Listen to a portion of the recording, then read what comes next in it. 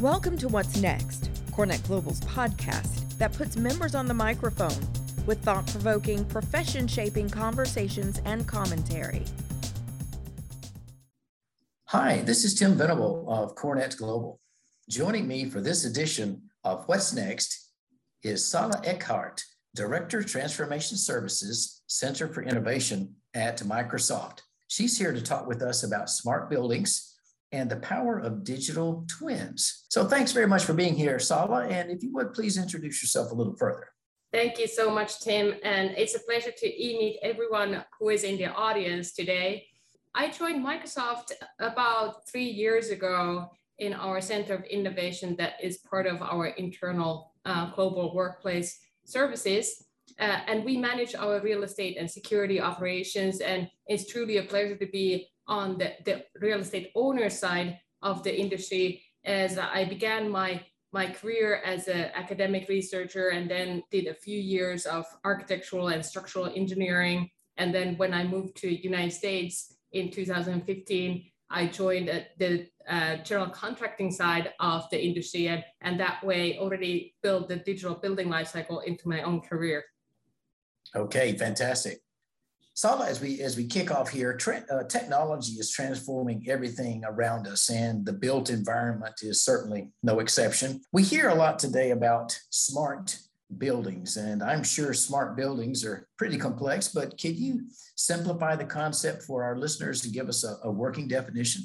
Yes, the way I define smart buildings today is that it is a combination of three different environments that all come together. So we have the physical environment that is the brick and mortar and everything that we see and can touch in a building. But then there is the social environment that is created by the end users, the tenants and people who come to the buildings to do the certain activities that they need to do.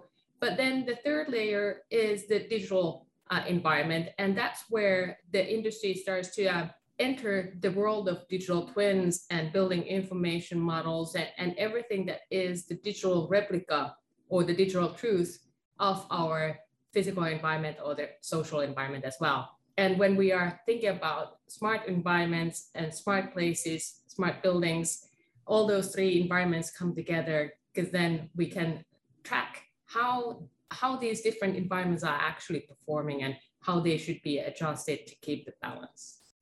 Okay, great. Now, here's another question. What would you say is the value proposition of such a smart building? That's an interesting question. It really ties into a real estate owner's investment strategy and the investment process, that how do we actually plan for the capital expense, but also plan for the operational expense of the physical environment.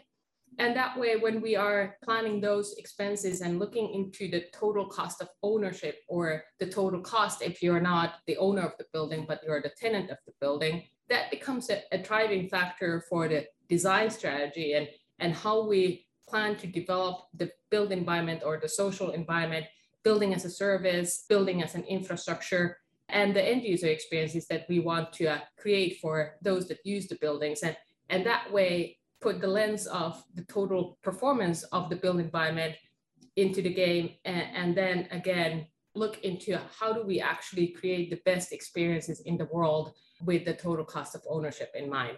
So again, it's finding that really great balance and making the right choices. So when we are planning the buildings or planning to do the revamps of existing portfolios, that we then cost engineer what we can afford, what we are willing to pay for the building, and then value engineer which are the optimal suppliers of different systems and materials and products into the built environment. And that way we can have that very collaborative approach with the designers and help them execute the design strategy that we might have. Okay, fantastic. So we hear a lot today, Sala, about the Internet of Things. So this Internet of Things and our ability to gather and analyze tremendous amounts of data, that obviously plays a role in these smart buildings. So what's the current state from your perspective of smart buildings? How broadly adopted are they? And are there any differences in terms of industry sector adopting these smart buildings, or maybe geographical differences? There definitely are differences, and my hunch is that in today's economy and in today's built environment, smart places, smart buildings are a little bit of a retrofit project, that we have a lot of legacy portfolio globally, and not only talking about Microsoft, but real estate owners and real estate overall. There's a lot of legacy portfolio that needs to be revamped to become smart buildings. Smart buildings, they are tied into the sustainability objectives that the different countries and nations and real estate owners have. So there is now that type of engineering happening. But then there's also the emerging of greenfield projects and new build projects that are being designed to be smart environments, because that way the sustainability goals and accessibility goals, security goals can be met. Everything is designed digitally and everything is simulated and analyzed digitally before the final decisions are made. So that way, when we are looking at the future of smart environments, we're going to see a lot of post-installation solutions that are great. There's already technology in the market to create those environments. But then in the future, we are probably going to see more integrated systems that are aesthetically a little bit different than what we see as the post-installed systems. Okay, great. You know, in line with all this, Sala, the term digital twin has emerged in the vocabulary of corporate real estate management. Digital twin, what's that all about? Well, digital twin is an interesting concept, and the Digital Twin Consortium is the authority that is globally defining what it is. But if I simplify it in my own terms, digital twin is the digital truth, the digital replica of our physical environment, but also the social and digital environment. And that way it can actually have 4 different use cases on a higher level that if you want to use a digital twin for ideating an infrastructure that might be an already existing neighborhood that needs to be revamped, you can engage the different end users and decision makers to ideate what is feasible for that area of city, for example. If there is an existing city neighborhood that needs to be revamped to be a smart city neighborhood that is also very sustainable, a digital twin can help optimize and test out different variations before the final decisions are made and before the final design processes are starting.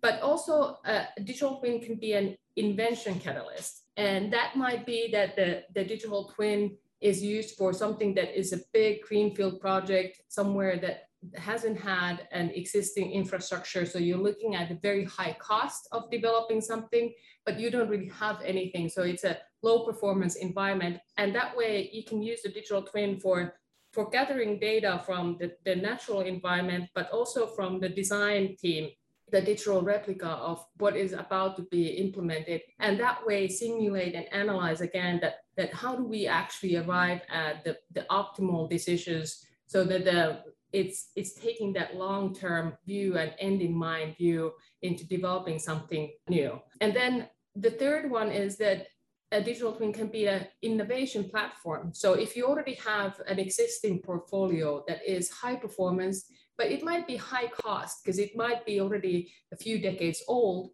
So with a digital twin, you can find where you can tweak and revamp the existing portfolio to really bring it up to the very high performance, but really optimizing the total cost again. And then if you're dealing with something that is a net new building, then the digital twin can be an intelligent tool for keeping that high performance going at the optimal low cost of operations. And that way, a digital twin is a consolidated digital truth of multiple digital twins. It's not a single entity. And depending on who is the end user of a digital twin, can choose which components they want to integrate into their digital twin experience. Okay, this is intriguing. I see lots of possibilities here for this concept. So my next question, Sala, are there examples of companies or corporate real estate departments possibly that have deployed digital twins to enhance the performance of their built environment? I'm guessing Microsoft might be one. Yes, So we have already been prototyping digital twins in our portfolio for a few years now. And then we have a fabulous network of customers and partners that have been developing digital twins for as long as we've been collaborating on the same framework.